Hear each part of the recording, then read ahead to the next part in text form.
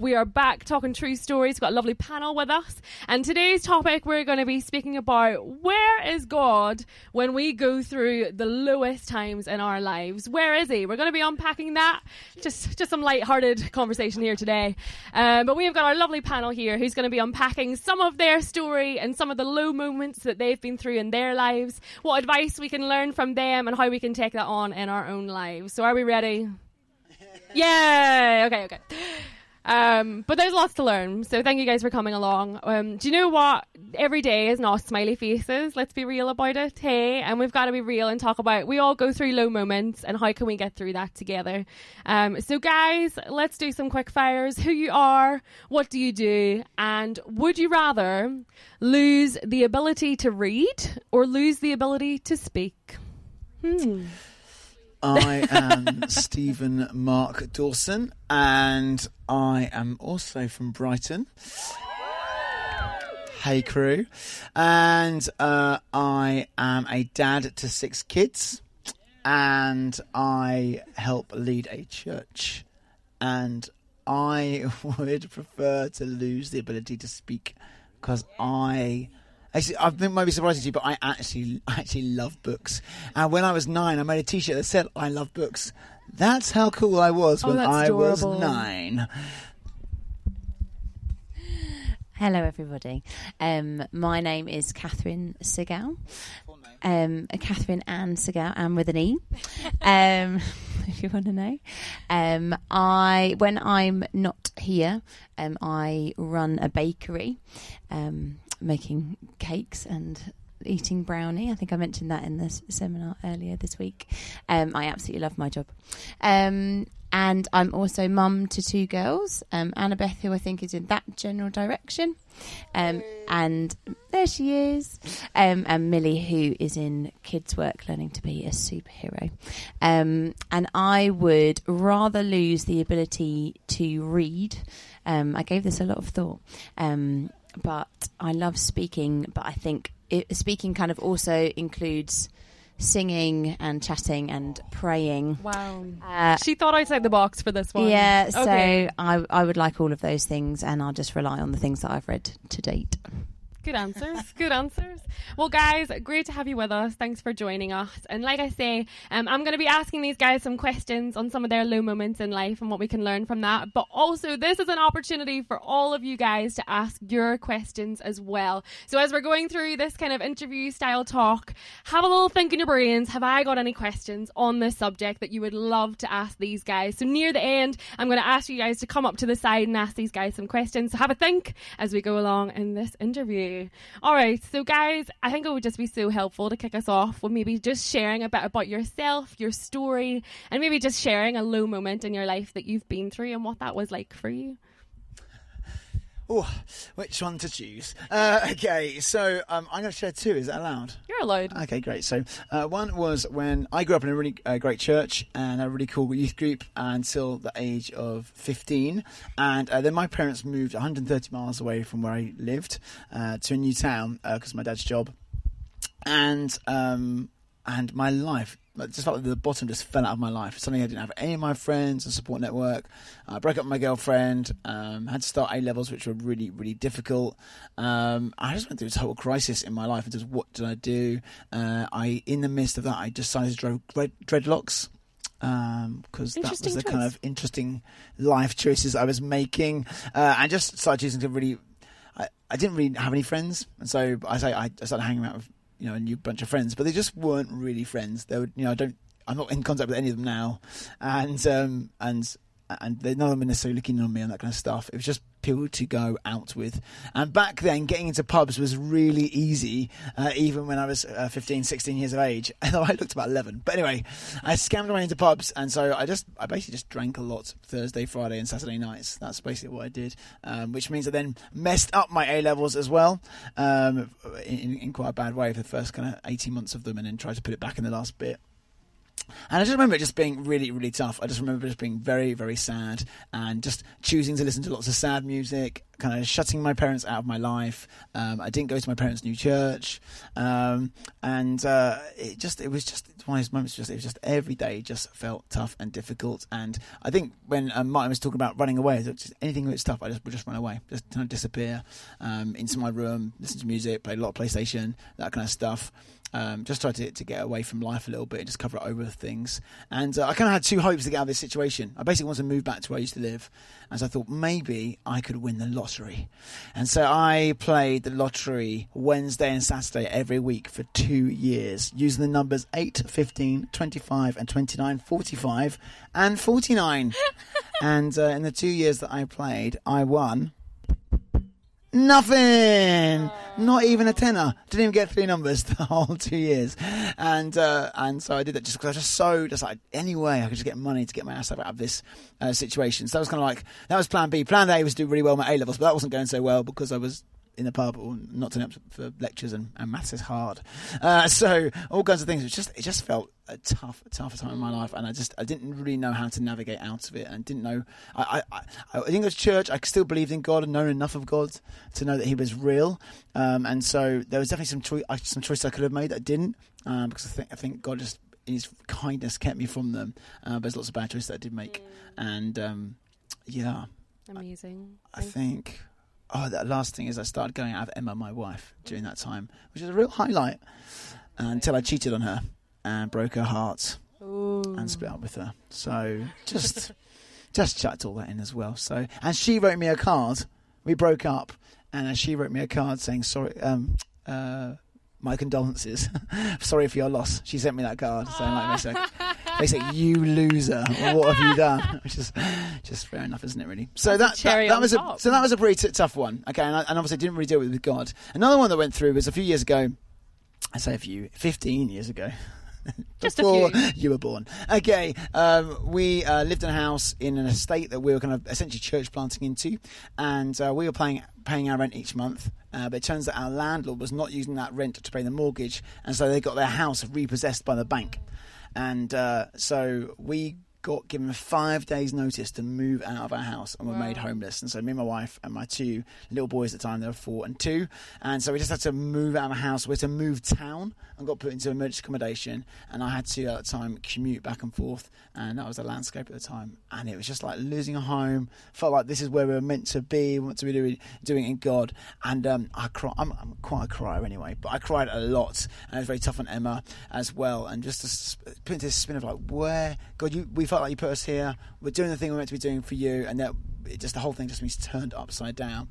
And the difference with that was we were just really walking with God. And so although it was tough and hard, we felt like, God, you are doing something in this, and God did do something through it. I don't know if I should say that now, or should I come back to it? We can come back to it. Okay, we can unpack that. Okay, so there's a couple of sad moments at least in my life. Thanks for sharing. And Catherine? Just sad moments in my life. So if you were in the seminar a couple of days ago, I kind of gave a whistle-stop tour through the last couple of years for us. But I kind of want to give you the credentials for why things have happened in my life that have been sad enough that I am worthy enough to sit on this bench and kind of give a testimony of God's goodness. Some of the hardest points in my life have been around around self-image, and kind of me fully accepting the way that I look, and the shape and size of my body. That's kind of an ongoing recurrence. Sometimes it's definitely something that I've battled with and really won against at some points, and then my body shape has changed. I had babies, I've had breast cancer, and so I feel like I'm kind of constantly choosing to go back to the Bible and going back to the truths of who I am in God. I would say at its lowest, my battle with my body was all very secret. So unbeknown to friends and family, I'd signed myself up to several kind of dieting websites. It's all kind of done in secret. I was calorie counting everything that I ate. I would wake up in the morning, and honestly, the first thought I had was like, right, how can I not eat today? How can I get away with not eating? Where can I, drop food? How can I do this secretly so nobody finds out? Nobody knows how I'm feeling. Nobody knows about that. There was a very powerful point in my life where God met with me, and I can share that later. And that's no longer my story, but that was my story, I would say, probably between the ages of 15 to maybe 21, all sort of going along in the background. But in the last couple of years, we have just been absolutely ravaged as a family. And those things include losing Martin's dad. So Martin's dad died over the course of about a month. He went from being very poorly to passing away. So we've had to walk that. In that same year, I was then diagnosed with breast cancer at the age of 32. My friend had died of breast cancer about 6 weeks earlier, so I was very aware that this could have taken my life. And then we walked through lockdown, and we've all been through lockdown, and that made us feel rubbish, didn't it? Lockdown was rubbish. And then we walked into a situation where we borrowed some money on our mortgage, and we were recommended a builder to do a little extension off the back of our house and update our kitchen. And this person was a friend of a good friend of ours, so came highly recommended. They'd been friends for about 8 years, done loads of work together. They'd been in and out of each other's lives and homes and families and stuff. And so we trusted this guy. And he turned out to be a criminal, and he took our £30,000 and he laundered it. So not only did he steal our money, he then didn't have any money to then do our house. So he proceeded to destroy our house and make it unsafe, and he built an unsafe structure that could have fallen on our kids.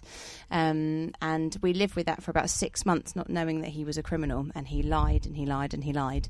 And during that situation, we prayed and we prayed and we prayed, and we said, God, but we asked you about this, and you said, yep, this is the right thing to do. And we asked you, and we said, yep, this is the right thing to do. And so for 6 months we had a very disruptive, broken home, literally, fabric-wise. And then we had this amazing team come in when we realised the truth of what was going on. And so for June till December of last year, they had to take it all down and rebuild it all. And I shared a couple of days ago that the testimony is that God restored all of that money, which is amazing. But we can now see, kind of looking back, what God has done in all of those scenarios. But we can definitely testify that when you're right in the thick of it, it sucks and it's really hard. So we can share a bit more about that in a minute. Guys, that is incredible. Just thank you so much for your vulnerability. Thank you for being so open and honest about the hard times that you guys have been through. It's helpful for all of us to know here that we're not alone when we go through hard times, but also that you're standing here today with us, and that you're okay, and even through the hard and the thick of it, you're here today, and we thank you so much for that. But also I think it's really important to address maybe the elephant in the room, is that why on earth are these things happening? Why are we allowed to go through these hard times? Why isn't every day a bright and breezy day? And how on earth do we find God in those moments? So I guess from your experience, do you want to kind of follow on in that story, how you found God and why those things happen? Such a helpful question. So I think it's so important to get our heads right on this. I've heard other people speak about you must have a theology, an understanding of pain and suffering. You have to understand why that exists in the world. And some of it is understanding that you can't understand it fully, but you have to have some kind of understanding. Because I think when I was kind of 15 to 18, having a really hard time, part of the difficulty was I just didn't understand. It was just tough, and so therefore I just turned to all kinds of other things. Later in life, when we went through being homeless, yes, it was tough. But because you understand God and what God's like and how he works through circumstances, it changed everything. So yes, why is there suffering? Well, suffering happens because it returns back to the beginning of the Bible. Adam and Eve got it wrong. They sinned against God, and basically as a result of that, the whole of creation is cursed. That means we're cursed in terms of decisions we make. It means that all of creation is cursed. That's why, the world gets too hot and too cold and storms and everything else. That's why we have disease and all kinds of things. In this world, there will be trouble. Jesus said it very clearly to us. In this world, you have trials, you have tribulations. We should not be those who are surprised when trouble comes our way. We have to know low moments are going to happen. I said this earlier in this week. If you haven't had trouble in your life yet, don't worry, it's coming. It will. Low things happen, difficult things happen to all of us because that's part of being in a fallen world, a world that isn't as God intended it. Okay, the world got wrecked, and that's not God didn't wreck it, but God's helping to fix it and involved now. But we just need to know that's what He does. And the great thing about what the Bible says as well is that God uses everything for our good. What does He use?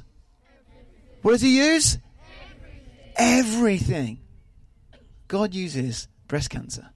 God uses the actions of criminals. God uses homelessness for His purposes, for the good of us. And when I was 15 to 18, I couldn't quite understand what God was doing. But you know what? God used that wonderfully to turn my life. It got me to a point of just such desperation. Like, I cannot find a way through.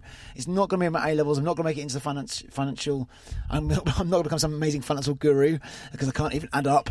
And I'm terrible at picking the right numbers for the lottery. It's just not going to happen. And so, but God, by His grace, used those things and some other circumstances to bring me back to Himself, to realise, you know what, I need to put my life on God. And when it came to being homeless, the wonderful end of that story is that God really taught us how to pray. God really put some spiritual muscle on us. I remember one of the ladies in my church coming to pray for me. One of the elders' wives came to pray. She goes, Stephen, I could see you getting broader in your shoulders. I'm like, oh, thanks so much. She said, no, spiritually. I was like, oh, sure. And no, she's like, no, I can see it getting spiritually stronger and muscles getting in you. As you go through this, being homeless, working out what's next, God's going to teach you stuff. And sure enough, we have this wonderful story where the house that we lost, we got kicked out of, we went to auction to buy. And basically said to the bank, how much can we spend on this house? They're like, well, you haven't got much income with your self-employed earnings from gardening, but probably as much as 140 grand. I was like, okay. So I went to this auction to buy the house. And the bidding starts at 140. And so my wife who's sitting with me just starts crying. She's like, we lost the house already. And I'm like, no, we're not going to lose the house. Jesus, what can we bid to? I'm like, yeah, please speak to me. I just phoned him and say 153. So I was like, great. So I just started bidding. My wife's looking at me like, what are you doing? You're bidding with money we don't have. And so I just bid all the way up. And we got it for, God gave me the number 154. And we got it for 153. So I got it for 153, and they put the paperwork over and said, sir, have you got that money to pay today? I was like, no problem, just give us it within 28 days. I'm like, sure, I'm just going to find 13 grand, just, laying around somewhere. So I was like, God, so we just prayed. So me and my wife and some friends, we didn't tell people how much we were short, we just prayed, and God provided all 13 grand. And so I got a house, I got our house back. And God, it's just a miraculous provision. But the thing in it is like, yes, we got a house. Yes, we got a story. But it's still what God taught us in the midst of difficulty. In the low moments, God is doing things in it. And sometimes we won't see them in this life. Sometimes there's still some tough things I have in my life I still don't understand. And one of my son's best friends, he died. I'm thinking, I just can't understand how watching a 13-year-old boy go through cancer and die is for my good. I can't work that. I can't see that. There is mystery there, and it is really, really, really tough. And there's still days where it makes me cry and it grieves me. But I also know that God grieves God's heart. God doesn't like evil. Doesn't like sadness in the world. I said a lot. Sorry. All great. So the question is, where was God in the dark moments that you experienced, and how did He help you through those moments? The short answer is right there with me. So something I'd like to do with you, if you're not too hot and it's not too squinty, is I'd love for you to say Psalm 23, God walks with me. Can you say that with me? Psalm 23, God walks with me. So the next time you go through something low, go to Psalm 23. If you don't know what Psalm 23 is, Psalm 23 is in the Bible. And there's a whole collection of psalms which are kind of songs and poems to God. And Psalm 23 is the Lord is my shepherd. And some of you will be familiar with it and some of you won't. I clung to the words in Psalm 23 when Martin's dad died. I clung to the words in Psalm 23 when I had breast cancer. I clung to the words of Psalm 23 when our house was in disarray. Because for me, it's the truth of God is my shepherd and He's not going anywhere. And so even, it says towards the end of the psalm, even if I walk through the valley of the shadow of death, as in like even if death is casting a shadow over me because it's so close, God is with me and God will walk through that with me. And my testimony of kind of walking through all of those different experiences is knowing Jesus as Emmanuel. Emmanuel is a big word and a name for God that basically means God with us. And the Bible talks about Jesus being closer than a brother. And I've got a brother, and some of you have got brothers or sisters who you're incredibly close to and you absolutely love and you do absolutely anything for. But there was a moment for me where I'd had a second operation, and it was about 1 o'clock in the morning, and I was sat up in my bed and I was in absolute agony, and Martin was asleep in the room next door so as not to bash into me, and the kids were asleep, and it felt like the whole world was asleep, and I felt the presence of God. I felt Jesus close in that moment, and I felt Jesus say to me, even if everybody else is unable to help you, even if they want to, and I know that they would, I am the closest thing. I am walking with you through it. And actually for me, do you want to know something crazy, is I wouldn't take away going through breast cancer, because going through breast cancer for me was such a good thing for my faith. Doesn't that sound crazy? Like, I remember the October before I got my results, and I remember praying and saying, Lord, what is next for me in this season? And I have a prophetic gift, and I often see images or words and things in my mind's eye, which is how God speaks to me. And I saw this big blank white screen, and I was thinking, I don't know what's coming. I don't know what to, I don't know what God has for me in this next season. I started freaking out about it. And in hindsight, later on, Jesus spoke to me. He said, if I told you that the next thing was breast cancer, do you think you would have trusted me that that was a good thing? And I'd be like, heck no. But actually, I knew that that was for my good. And my story of having breast cancer is, so my very dear friend, who was only a couple of years older than me, had died of breast cancer in the September of 2019 before I got diagnosed. She had gone on holiday. She had stomach pains. She thought she had gallstones, and they found that she'd had breast cancer that had metastasized. It meant it spread from her breast to her liver, and she died 2 weeks later. And she then encouraged me to check my body, and I found the cancer itself. And so I walked into cancer being like, this could kill me. This actually could. There's no kind of getting around this. And God did two things. First, he reminded me of a verse in the Bible that says, to live is Christ and to die is gain. And in that moment, I was like, the foundation of my faith was being questioned. I was like, do I actually believe this? All these songs that I sing and the trust that I have and the knowledge I have of the Bible and the knowledge I have of who God is, do I believe it? When the rubber hits the road moment. And I was like, yes, I do. Like, if I die, I go to be with Christ, and that's for my gain. But if I live for him. So I was kind of like chatting to God in prayer, and I was like, if you give me more of life, I'm living it for you. I'm going after you. I'm unashamedly declaring you and proclaiming you. And God did that. And so that was all before I was diagnosed. And then I went to the hospital, and they sat us in this little room, and everybody had said, it's not cancer, it's not cancer, it's not cancer. And I got into that room, and they went, we're really sorry, Mrs. Segal, but it's breast cancer. And it's a very weird moment. It's like an out-of-body experience. I don't know if anybody else has experienced it here, but it was like, a kind of it was very, very strange. And we left the hospital that day and got into the car, and we had about a 45-minute drive back to our house. And Martin started crying, understandably, very, frightened at the potential of losing me. And I remember just this really deep peace just coming within me, and almost like this immediate resilience. And I don't say this to kind of sound all kind of self-righteous, but I just wanted to worship. And so we put a CD on, and we had 45 minutes of driving back to our house. And I just sung, and I cried, and I sung, and I cried. And God said to me in that moment, he was like, I'm not going to heal you miraculously because I get more glory from your story, but I'm going to walk with you every single moment of it. And so I would then go back into church, and people were crying and lamenting over the fact that I had breast cancer. And they were like, we want to pray for you. Lord Jesus, we pray that you will heal Catherine's cancer in the name of Jesus. And I was like, he's not going to do that. He's already told me. I absolutely 1000% believe that God can take cancer in an instant. But I also believe that God can use everything, including cancer, for my benefit, for the strengthening and the deepening of my faith and my relationship with Christ, and to bring him glory. And I felt like walking through cancer particularly, it felt like right then, everyone's looking at me now. And so the people that I worked with that didn't know Jesus, and my neighbours that didn't know Jesus, and people on the school run that didn't know Jesus, they're like, oh yeah, aren't you a Christian?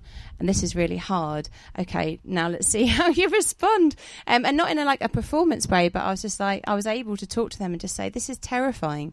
And my kids were 5 and 3 at the time. And I was like, so if I died, there was a very real chance that my kids wouldn't even remember who I am, which was just horrific. But I held on to that promise from God. I was like, I'm going to walk it. I'm going to walk it. And every single day I walked with it. And sometimes I screamed at Jesus. And sometimes I even swore, and Christians aren't meant to do that. And I was like, where are you? Where are you? And the reason I love Psalm 23 and the book of the Psalms is that that's what King David did. And that's what the writers of the Psalms did. The Bible isn't like this flimsy, flowery book.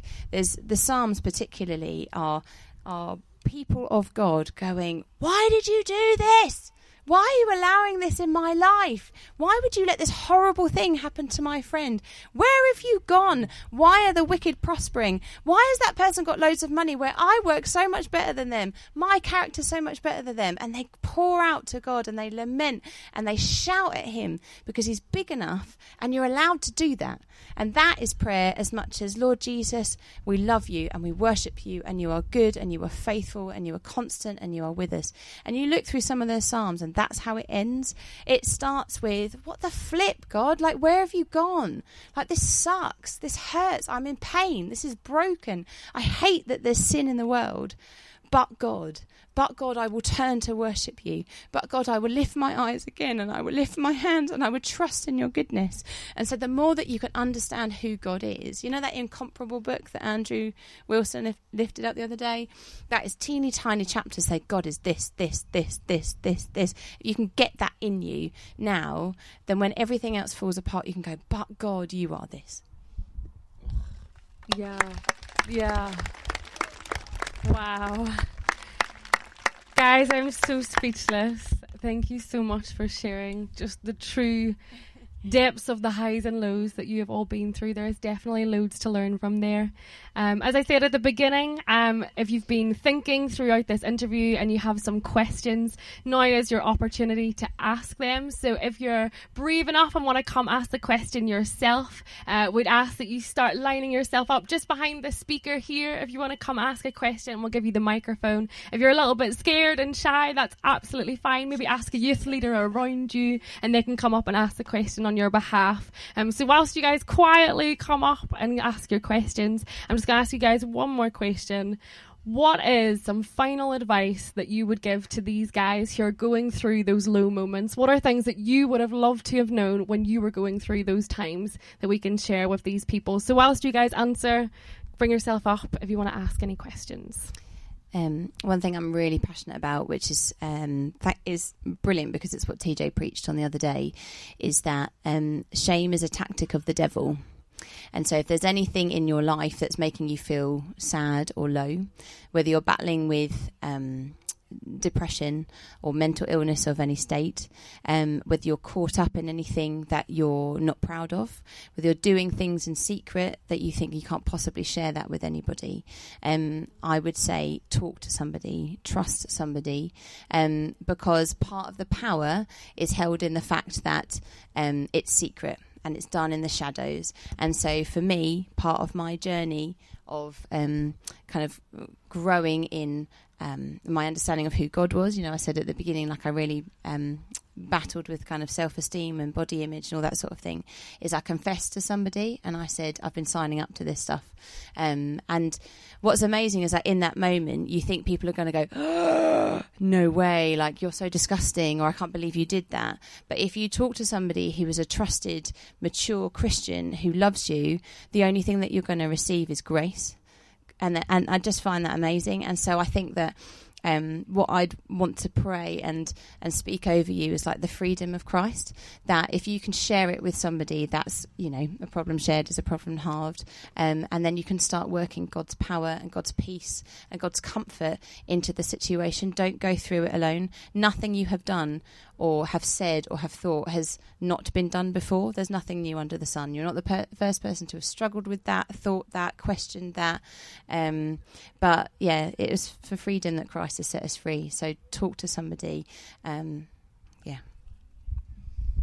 Great. I guess maybe summarize some things we've already said, but I think really understanding that when you're in a bad situation, just not being confused is one thing. So, there's one sense of just expecting it, not in a kind of like a doom and gloom way, but just being real about the fact that life is tough is not a bad thing. I think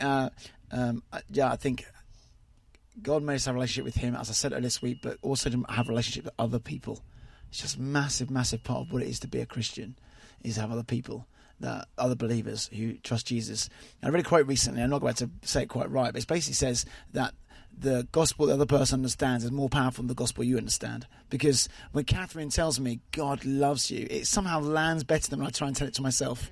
I try to say, God loves me, God loves me. So Catherine says, God loves you. I mean, she looks me in the eye, it lands better. We need other people just to remind us again of the gospel and His goodness and His grace. We need people who we're honest with, people who are going to check in on us. If you're here, it means you have youth leaders who already love you, which is great. And I've got to just give a shout out to one youth leader. That's Kate Ball, who's just sitting here. Kate, just give everyone a little wave. She's a great youth leader, but actually she's just a really good friend of mine. And she just looks out for me. I think she probably texted me even today saying, hey mate, hey friend, how are you doing today? Just got people looking out for you to say, hey, how are you doing? And we all want people to do that for us, don't we? But we want people to do that. The best way to do it, get it done, is by start doing it. When was the last time you sent a text to someone saying, hey, how you doing? Is there anything I can pray for? That kind of stuff. So yeah, understand that troubles come in. Get some friends in your life. And I would just say, get more of God in your life. Whatever way that looks. And we can tell all the standard ones. Pray some. Read His Bible. Read the Psalm 23. For me, I love the fact, even because Catherine mentioned singing, I think this time last year, I love to sing. Actually, the whole words I'm reading now, singing's on the table, like, oh man. But I realised, actually, for me, I know that singing to God really brings me so much joy, brings me closer to God. So actually trying to build that into my life a bit more. What helps you get closer to God and do some more of that, essentially? Incredible. Well, guys, we've got someone here for a question. If you want to boldly come over and share. Dun, dun, dun, dun. Thank you. I've got yesterday evening session was really, really powerful. And a lot of my youth this time, first timers, and a lot of them were really, really vulnerable for the first time, and that's really hard sometimes. So how would you encourage the youth if they've seen someone who's been vulnerable and maybe they've perceived them a different way before, not to maybe use that against them, to support them?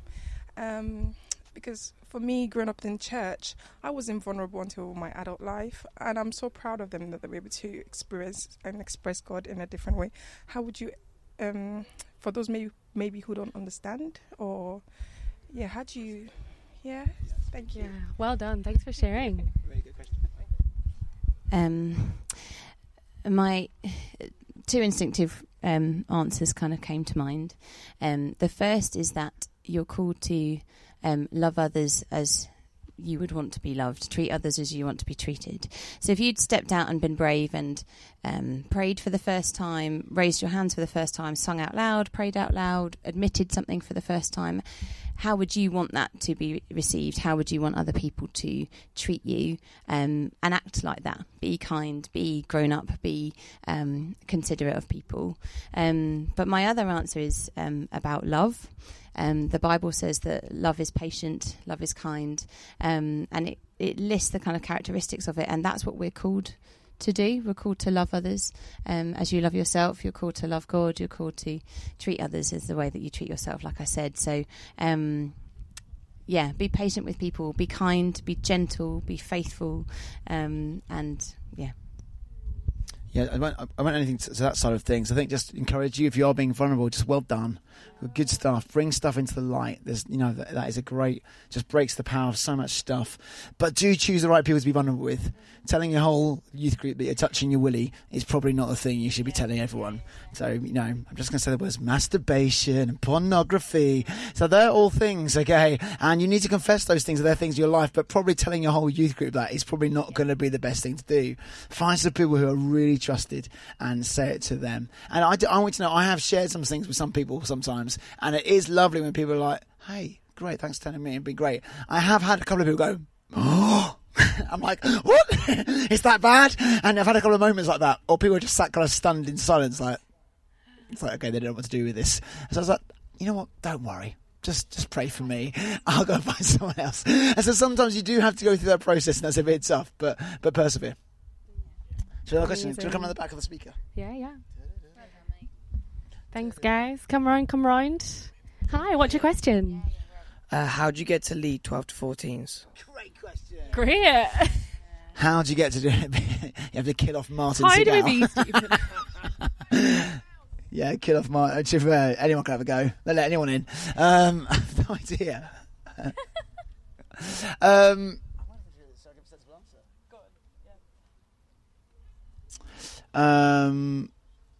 Work on promotability, not promotion.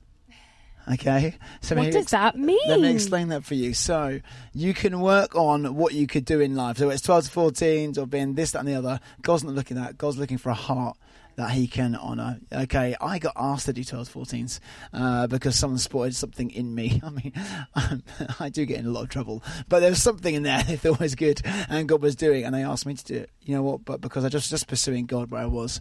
So pursue God where you are and let God promote you. All right, next question. Come round. Hi. Thanks for coming up. What's your name? What's your question? I'm Amelia. How would you suggest to treat a friend when they're going through a time of vulnerability, and like how to help them? Great question. Thanks, Amelia. I would say ask them how they want to be looked after, because have anybody heard of like love languages? You ever heard of love languages?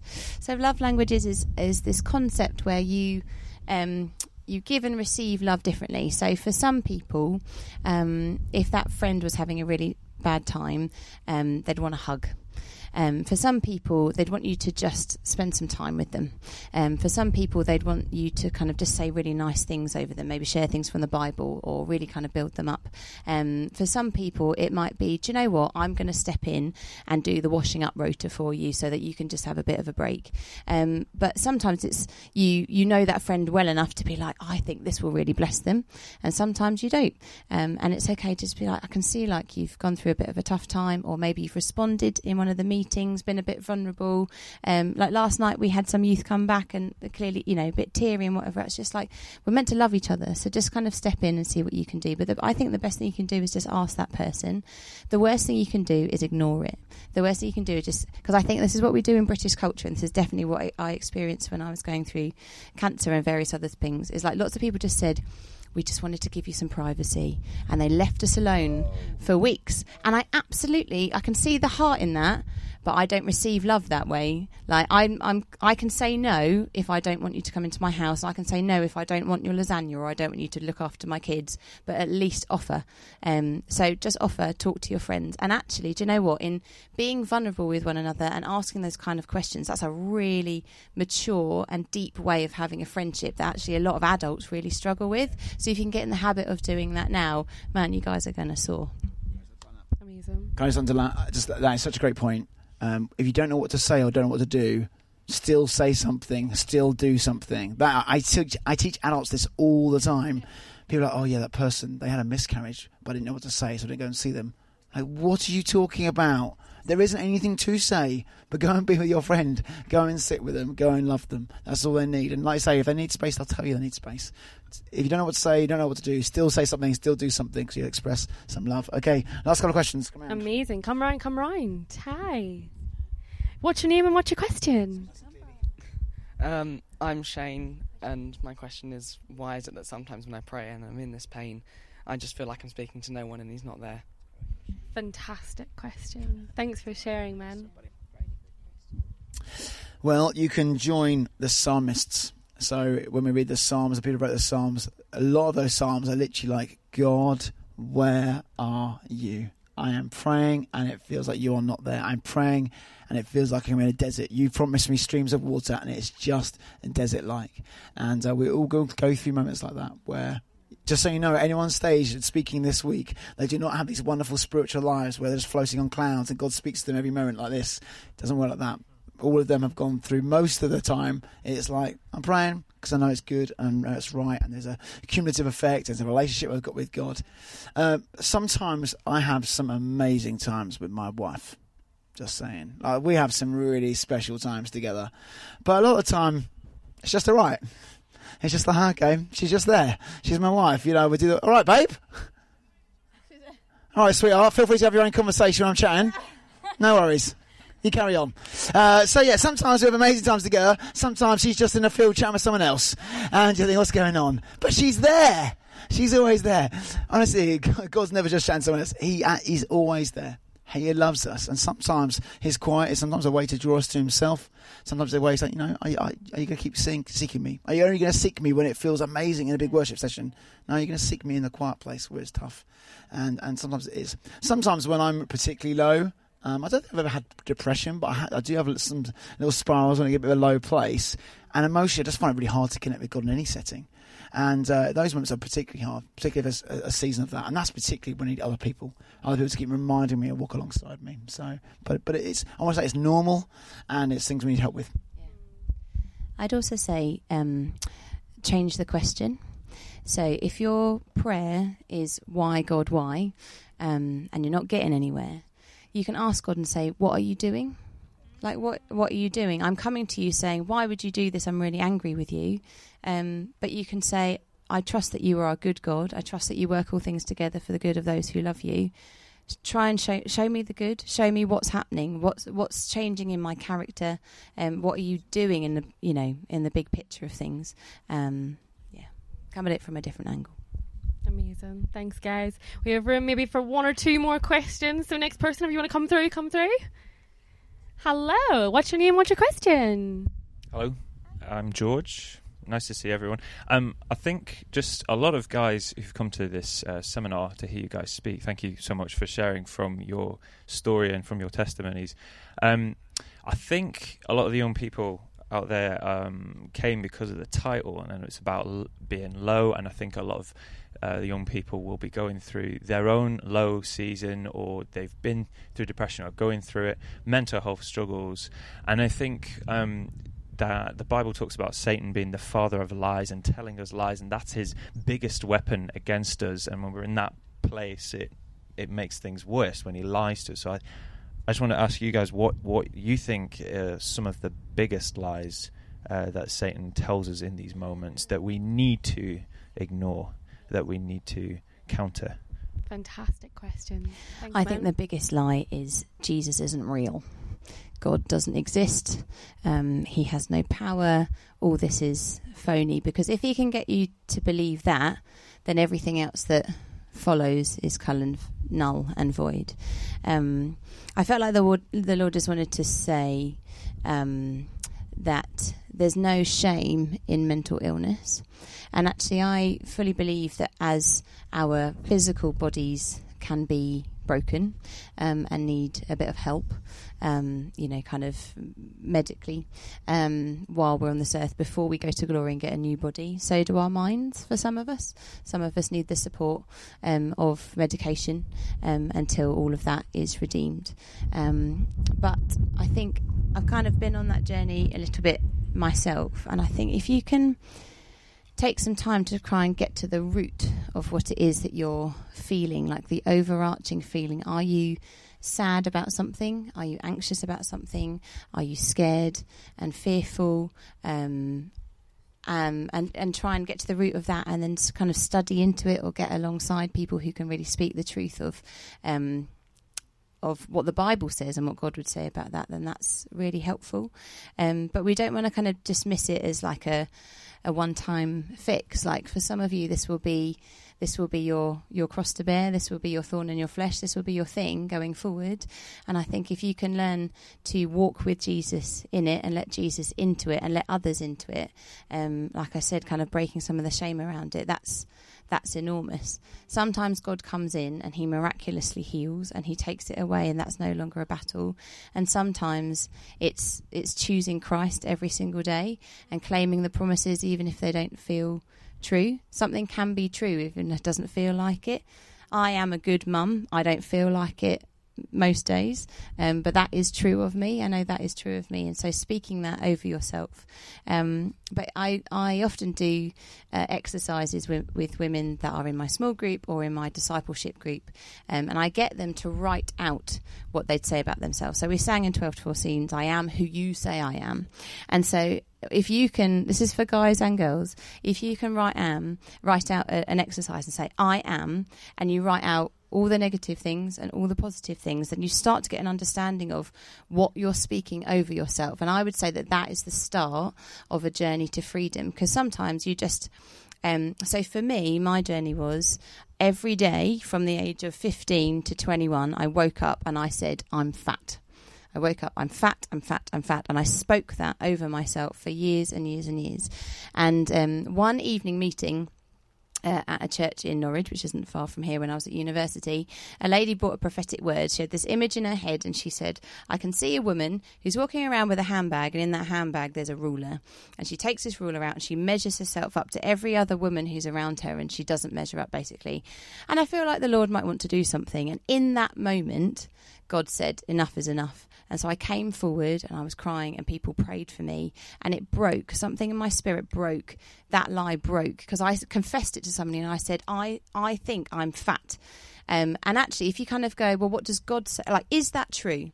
I am fat. What does God say? God says, I am fearfully and wonderfully made. Therefore, that isn't true. I'm going to bring that out into the light. And God went, let's get rid of that. And that following morning, I woke up, and for the first time in 5 years, I didn't think that. And then ongoingly, I haven't thought that. There's times where I go, could probably do with some new clothes, or could probably do with going to the gym. But that's different from claiming that as your identity, as I am this, I am this, I am this. And so if you write it out, or you pray it out, or you say it to somebody, you can literally go, I am unloved, I am unwanted, I am useless. Well, hang on a minute, what does the Bible say? The Bible says the opposite, therefore that is a lie. So good, yeah, absolutely. I think, the devil does tell us lies. Maybe that's even new news to you. The world tells you lies as well, and as Catherine so clearly demonstrated, we tell ourselves lies as well. We all tell ourselves, have our own little kind of tape playing, our own little Spotify playlist going on, our own favourite kind of things we say about ourselves, don't we? And that's the case. For guys, I want a couple just are. You're on your own. I said that this morning. I just felt as I was praying for this morning. Just some people here think, I'm just lonely. No one knows me. No one understands. I'm by myself. And it's just not true. I've yet to meet someone who is properly actually alone, really. There's always someone they can reach out to. And God is genuinely with you. That's not a nice thing to say. It's not a nice thing to put on a magnet. It's true. He really is Emmanuel, God with us. That's a thing. The other thing that I hear guys, particularly, and girls as well, but is that I can't do this. This is too much. I need a way out. And the Bible, again, just there's truth that comes against that. God will give us the grace that is sufficient for what we have. And often just sufficient for the day. I would love to have all the grace and power and everything I need for this next year, but God just goes it out and just, here's a bit for today, here's a bit for today, here's a bit, and we come back to him each day and say, God, give what we need. Yes, absolutely. We live in a relationship, we live in dependence upon him. I'm actually not going to take any more questions. I think we should it'd be great just to pray for some people. Yeah, I was just going to say, before we bring our time to a close, firstly, let's give you guys a round of applause for all your wonderful vulnerability. Thank you, guys. But yeah, we're going to just end this time in a time of prayer. Stephen's going to lead us. But just before I pass it over to us, my friend here from our prayer team just felt like God had something to share with some people in the room today. So over to you. Thank you. I might get emotional, so sorry if I do. But yesterday I had this picture of a dirty bog, basically a big shaft of mud, and then the picture's changed into this mine shaft of jewels. Oh, there it goes. And I just get the sense that you might be here thinking, but I'm just in this big mess and I don't know how to get out of it, and I didn't even create it. It's just happened around me. And God wants to show you that he can turn even that into jewels. Psalm 40 says this: I waited patiently for the Lord. He inclined to me and heard my cry. He drew me out of the pit out of the bog. He set my feet on a rock. He made my steps secure. And then it says, he put a new song in my mouth, a hymn of praise to God. Many will see it and fear and put their trust in him. And God can do that in the most painful situations. And I'm standing here today as proof of that. So I think if that resounds in you, then I'd love to pray with you. So yeah. Thank you so much for sharing. We're going to get an opportunity for just different ones to respond to that. And maybe there's something in my stories or in something in Catherine's story that's resonated with you. Just, something you think, oh, that's like me. That's like, I'd love to pray, get prayer for that. We'd love to pray for you. You obviously got your youth leaders here. We've got some prayer team as well. So we're good to pray for you. But as I was preparing, I was thinking it'd be great to read a Psalm 23 over you all before Catherine mentioned anything. As I said to Jess in my preparation, he knows. That's a very popular psalm, but hey, God knows he does. I just thought it may be great just to just close your eyes and just think over this psalm. Okay, this psalm mentions sheep. Sheep have got a lot of mentions this week, haven't they? But it's about us and about the Good Shepherd. It just says this, very famous psalm for a reason, because it helps us in the realities of life. It says this: the Lord is my shepherd. I have all that I need. He lets me rest in green meadows. He leads me beside peaceful streams. He renews my strength. He guides me along right paths, bringing honour to his name. Even when I walk through the darkest valley, I will not be afraid, for you are close beside me. Your rod and your staff protect and comfort me. You prepare a feast for me in the presence of my enemies. You honour me with anointing my head with oil. My cup overflows with blessings. Surely your goodness and unfailing love will pursue me all the days of my life, and I will live in the house of the Lord forever. Heavenly Father, we want to thank you that the truth of this psalm is true for each person here. It's true, we will go through dark valleys. We see that, we know that. And God, we just say thank you that in the midst of it, you promise to be close by us. Not just close by us, Lord God, but bless us in the midst of it. Lord, keep us safe, Lord, and lead us into good places, Lord God. But thank you, your goodness and your mercy, your grace, your forgiveness, it pursues us. It literally chases after us. Lord God, we cannot escape your eyes, Lord God. We cannot escape your hands and your touch and your blessing. I just want to pray for each person right now. I pray for the person who's having the best new day, the best day. We say, God bless them, multiply their blessings. We do. But Lord, there's lots of people here where they are low, where life is difficult. And we say, God, would you come close to them right now? I pray first and foremost, they might just know you, Jesus. They might know your closeness, that you love, you care for them. The things that make them cry are things that make you cry. Lord, you wept over the sorrow of your friends. Thank you, we are your friends. You weep over the things that cause us upset. Thank you, God, you're the one who is wise and powerful to change situations around as well. And we come and say, you are our hope. Our hope is not in our ability, not in the lottery, not in medics, Lord God, not in friends, Lord God. Ultimately, our hope is in you, Jesus, and your ability to see us through and lead us into good places, we pray. Come bless us in Jesus' name. Amen.